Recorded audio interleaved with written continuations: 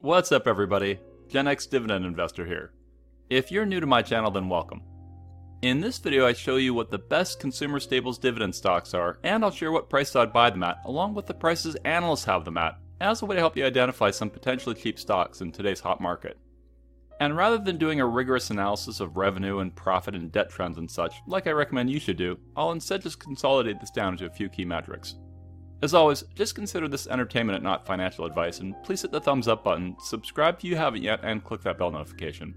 Finally, generally speaking, I'm just going to show you dividend stocks with at least 15 consecutive years of dividend increases, i.e. those that made it through the 2008 banking crash without cutting their dividend. Okay, for reference, the stock sectors are energy, materials, industrials, consumer discretionary, consumer staples, which people sometimes say is consumer defensive, healthcare, financials, information technology, communication services, utilities, and real estate. Let's look at how the consumer staples sector as a whole has been doing in the last 5 years compared to other sectors into the S&P 500. We see that the S&P 500 has returned about 104%, whereas the consumer staples sector has been underperforming, returning about 31% over the same time frame. The best sector has been tech at 233%. Energy has been the lowest at minus 19%, but has been doing well lately, and if the vaccines keep working, it's plausible to think that trend might continue. So what are the other industries in the consumer staples segment? Well, the Global Industry Classification Standards taxonomy shows us that the three main categories of companies are number 1, food and staples retailing, number 2, food, beverage, and tobacco, and number 3, household and personal products. And then those are broken out into sub-industries, which I'll be focused on in this video. If you want to invest in the consumer staples sector as a whole, you could consider ticker XLP, which is the Consumer Staples Select Sector Spider Fund. Or if you're a Vanguard fan, you could consider VDC, the Vanguard Consumer Staples Index Fund ETF. And for reference, consumer staples represents about 6% of the S&P 500. Using Dividend Channel's Total Return Strip calculator, we see that if you invested about 22 years ago when XLP was formed, then you would have seen a 6.7% annualized return, which slightly underperforms SPY's 7.6%. As I go through these stocks, I'm going to share my estimate for fair value for these companies based on prior trends along with future growth estimates. Here's a picture I made to show you my perspective on how stock prices and their intrinsic values often work. Usually what you see is that as earnings go up, then stock prices go up. The purplish blue line represents the intrinsic value of a company, which in this case I'll call my target price, a price which changes over time based on earnings and such, and which tends to act like gravity or a magnet trying to pull the black line, which is the stock price at a point in time, towards it. Stock prices in the short term are overly influenced by news headlines and market events and ultimately people's emotions. Thus, they can easily break the pull of the purple line and go wherever, but over time stock prices tend to eventually trend towards the real intrinsic value of a company. In this example, you can see an intrinsic value estimation of a random company, which goes up and down as time goes on, but is slowly trending up, like most quality companies tend to do over long periods of time. The ideal time to buy a stock is when it's underpriced, which is represented as areas of red where the stock price fluctuates under its intrinsic value price. Now, if your strategy is to buy and hold for generations, then buying a stock at any price can work out, it's just that your returns will be less than if you buy when something's on sale, and it can take materially longer for you to get a good return if you just invest whenever. Similarly, the best time to sell a stock is when it's overpriced, which is generally any period on this graph along the areas of green, because those are all times when the stock price is higher than the intrinsic value.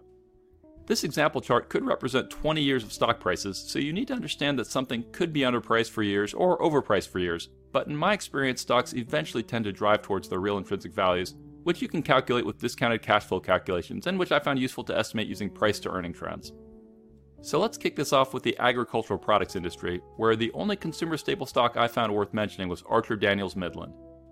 My fair value 1-year target price for ADM is $65, which is about 7% higher than it is today, as compared to analysts who predict they'll be at $70, which is about 15% higher than today.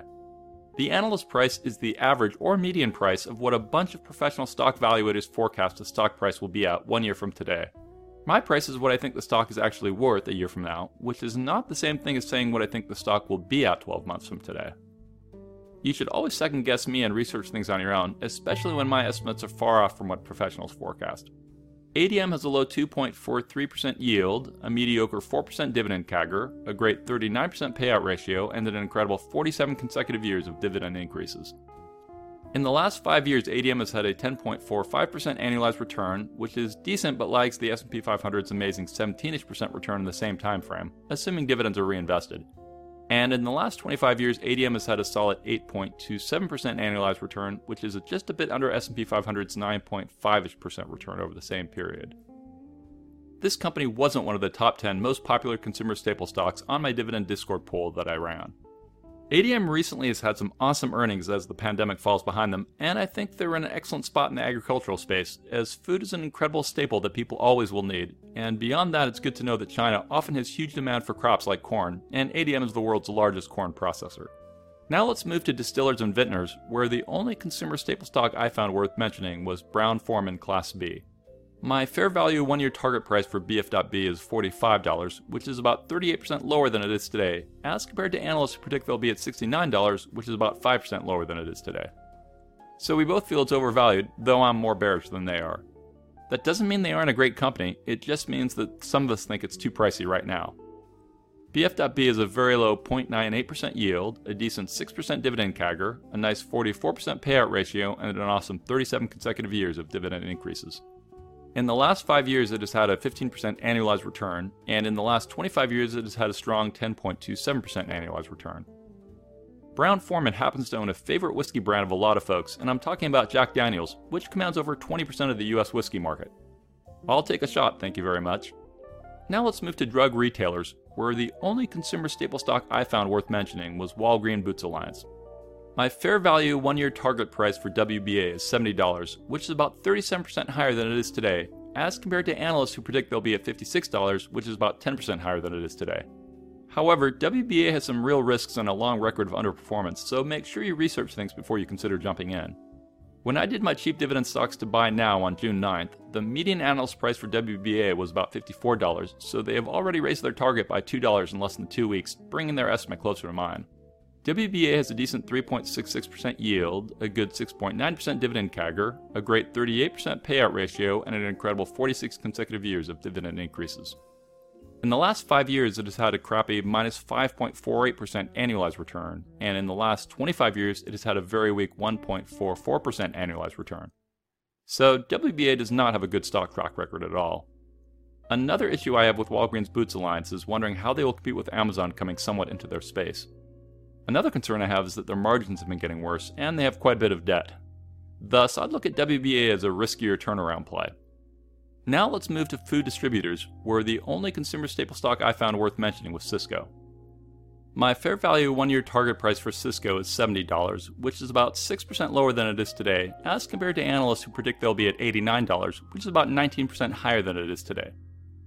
SYY has a low 2.52% yield, a nice 8.1% dividend CAGR, a payout ratio which seems to be over 100% seemingly due to the pandemic, and a kingly 50 consecutive years of dividend increases.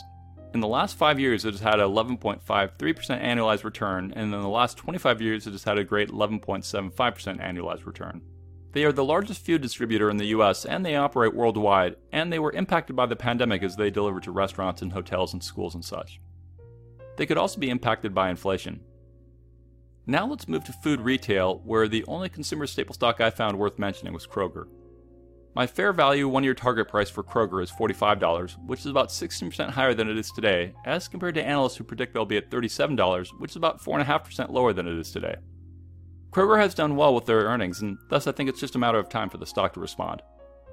Kroger has a low 1.86% yield, a great 11.4% dividend CAGR, an awesome 25% payout ratio, and a decent 15 consecutive years of dividend increases. In the last 5 years, it has had a poor 3.25% annualized return, and in the last 25 years, it has had a nice 9.73% annualized return. Kroger is the largest conventional grocer in the US by sales.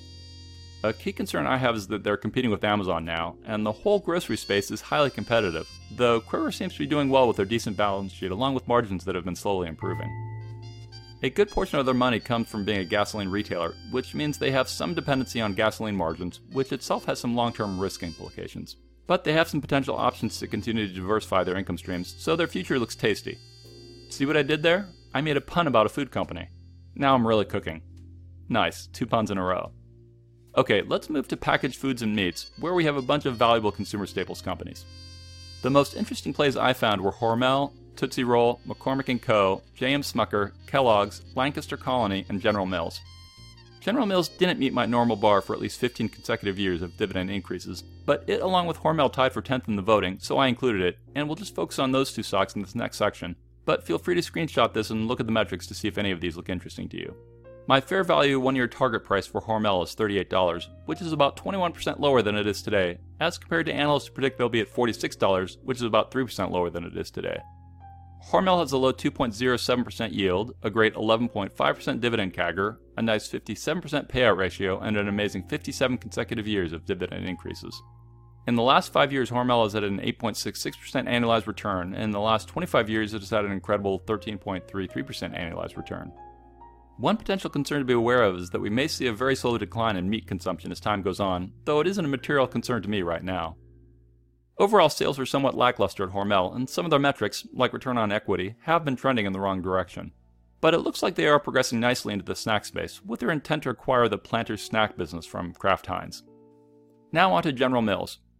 My fair value 1-year target price for GIS is about $65, which is almost 9% higher than it is today, as compared to analysts who predict they'll be at $64, which is about 7% higher than it is today.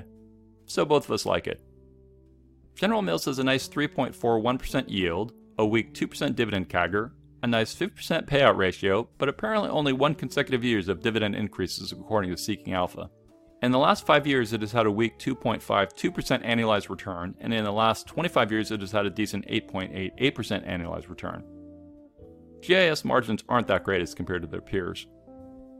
They have been pushing into the pet segment with their acquisition of Blue Buffalo recently, and Tyson Foods just announced that they're selling their pet treats business to General Mills for a cool $1.2 billion. So hopefully they can keep managing their debt. Side note, they have some incredible brands that my family loves, like Haagen-Dazs and Annie's Mac and Cheese. Okay, let's move to personal products, where Unilever was the main consumer staples companies I'm going to call out. My fair value 1-year target price for Unilever is $55, which is about 7.5% higher than it is today, as compared to analysts who predict they'll be at $68, which is about 14% higher than it is today. Unilever has a nice 3.47% yield, a low 2% dividend CAGR, a 69% payout ratio, and a unique number for consecutive dividend increases. It looks like Unilever's dividend payout is in its native currency, which is in British pound sterling, and even though they've been increasing their dividend for 38 consecutive years, my understanding is that due to changing currency conversions, the dollar equivalent shows a payout that hasn't been increasing every year. So if you held Unilever as an ADR, then even though Unilever the company increased their dividend every year, it still turns out that through no fault of theirs, the US equivalent payout didn't increase every year. At least that's what it looks like to me. In the last 5 years, it has had an 8.7% annualized return, and in the last 25 years, it has had a great 10.02% annualized return. Even though they're a UK company, they hold brands you'll know in the US like Ben & Jerry's ice cream, Dove soap, and Degree antiperspirant. They recently revealed their plan to increase their annual sales of plant-based meat and dairy alternatives, so they are evolving to continually remain relevant and competitive. My daughter will dig that, is because lately she's on a no-meat kick. That's okay, I'll eat enough for both of us.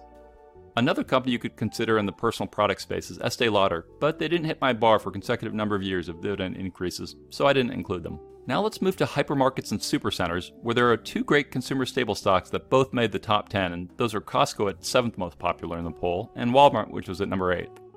My fair value 1-year target price for Costco is $290, which is about 24% lower than it is today, as compared to analysts who predict they'll be at $415, which is about 9% higher than it is today.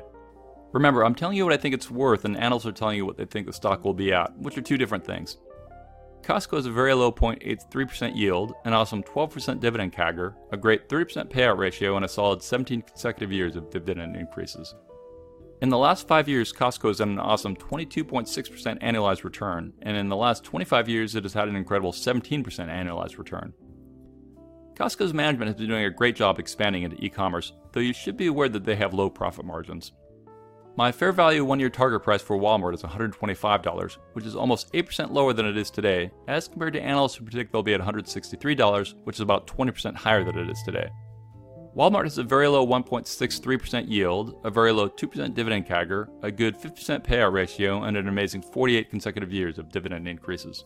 In the last 5 years, Walmart has had a 16.2% annualized return, and in the last 25 years, it has had a great 11.9% annualized return. I would love to see Walmart return more back to shareholders via share repurchases, but I can understand why management is currently focused on e-commerce and productivity. Bottom line, I love both Costco and Walmart, but I feel they're both overpriced right now. That being said, it wouldn't surprise me to see both stocks continue to rise like professionals estimate they will in the next 12 months, though over the long run the gravity of intrinsic value will pull them in. Okay, let's move on to household products, where there are multiple awesome consumer staple stocks I'll share, 3 of which made the voting in the top 10, so I'll just call those out, but I honestly like all 5 of these guys. I think the voting in my polls gets overly biased based on my dividend portfolio, thus make sure you always factor that into things. Anyways, now I'll go over Procter & Gamble, which was number 3 in my poll, Kimberly-Clark, which is at number 5, and Colgate-Palmolive, which is at number 6, but I feel that Clorox and Church & Dwight are also great companies. My fair value 1-year target price for Procter & Gamble is $120, which is about 10% lower than it is today, as compared to analysts who predict they'll be at $148, which is about 10% higher than it is today. I'm long Procter & Gamble.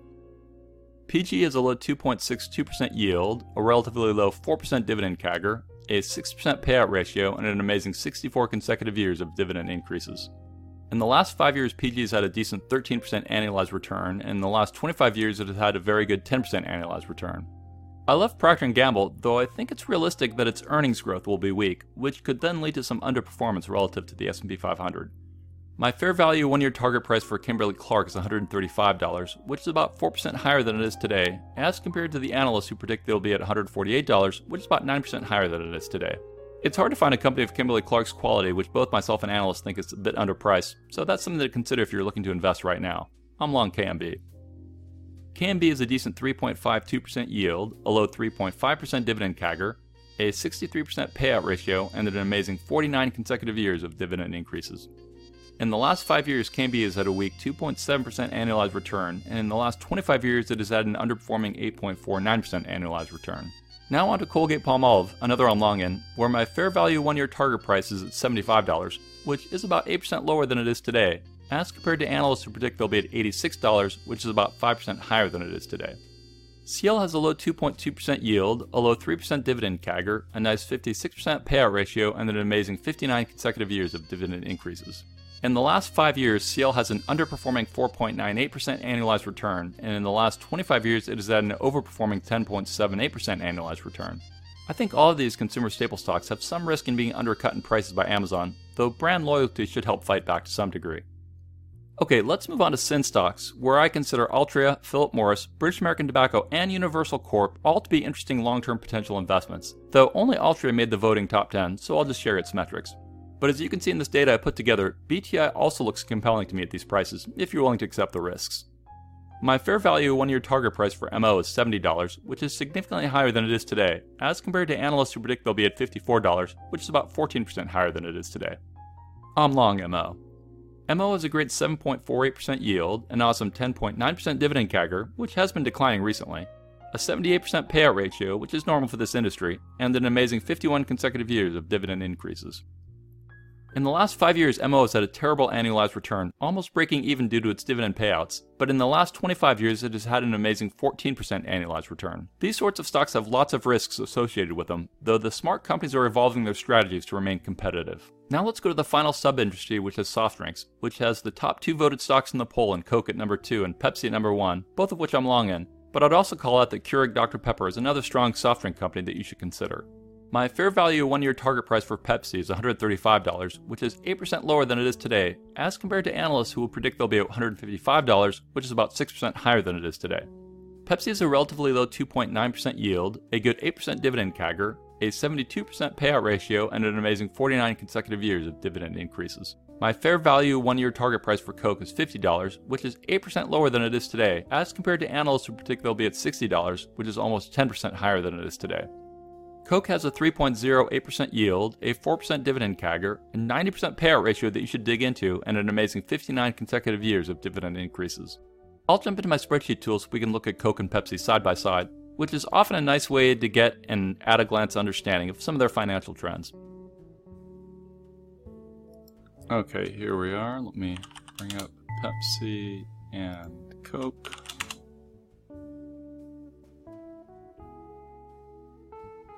Then it gives you some basic information about them, and it kind of compares the two and highlights the better side in green. So for example, here you can see that Coke has a consensus analyst rating of a buy, whereas Pepsi's at a hold. And then if we scroll down, we can see how the stock prices trended. We can see how dividend payouts have trended for both of them. And we can see kind of a greater slope here for Pepsi, meaning they raise their dividends a little bit faster. We can see the dividend yield, how it's been trending, and you can see it's relatively flat, so it's not kind of getting more compelling over time, though Pepsi's getting a little bit more compelling over time. And then we can look at the quarterly EPS trends, and Pepsi is raising a little bit faster. And then the shares outstanding, they're both going down. Pepsi is taking shares out a little bit faster. And we can look at both of them, how their assets and liabilities are trending. And we can see their quarterly revenue. Pepsi looks a little bit better. And we can see their net income trends, where again, Pepsi's on a positive path and Coke doesn't look quite as compelling. Price to free cash flow ratios, where lower generally means it's more compelling. And we can see both of their debt trends. So through all this, you can see that I like to share what I consider the fair prices for stocks, because I found that, especially for consumer staples, you want to buy when prices are cheaper, else your returns can be impacted. Anyways, please hit the thumbs up button, subscribe if you haven't yet, and click that bell notification. Also, if you'd like to access my portfolio tracker spreadsheet that I just showed you, then sign up as a Patreon aristocrat or king. Speaking of which, I'd like to shout out my newest Patreon aristocrats who have signed up since my last video. So thank you Keo for signing up, and thank you RotoM Lev. Beyond access to my dividend portfolio tracker, aristocrats also gain special access to various private channels on my Dividend Discord, where I let you watch my videos before I release them to the public, as well as some other perks like access to a private channel for streaming music, one for playing some games, and they get access to a private voice channel where you can chat with me. If you haven't joined my Dividend Discord, then I highly urge you to drop what you're doing and join. It's free and it's the #1 Google result if you type in Dividend Discord or World's Largest Dividend Discord. Thanks for watching, stay positive, and I'll talk to you again real soon. I am not a financial advisor, and these videos are for entertainment, inspiration, and educational purposes only. Investing of any kind involves risk. I am only sharing my opinion with no guarantee of gains or losses on investments.